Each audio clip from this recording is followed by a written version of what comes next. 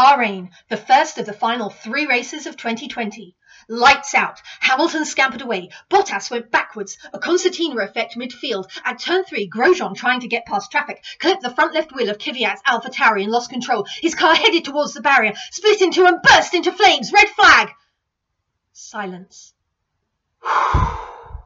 A huge sigh of relief as Grosjean emerged from the flaming wreck. Barrier repaired. Lights out part 2. Hamilton scampered away. Stroll clipped Kvyat, hit the curb and ended up upside down. Safety car. Bottas got a puncture and ended up P16. Lap 9. Finally a full lap of uninterrupted racing. Hamilton sustained his lead. Verstappen P2, Perez P3. Lots of tussles midfield. Sainz overtook Leclerc twice. Renault pair duked it out with Ricciardo emerging victorious. Russell kept Vettel at bay. Bottas was in and out of the pits but slowly climbed up the grid. 3 laps before the end, Perez's car starts smoking and comes to a halt on track. Safety car finish. Hamilton wins, Verstappen second, Albon third.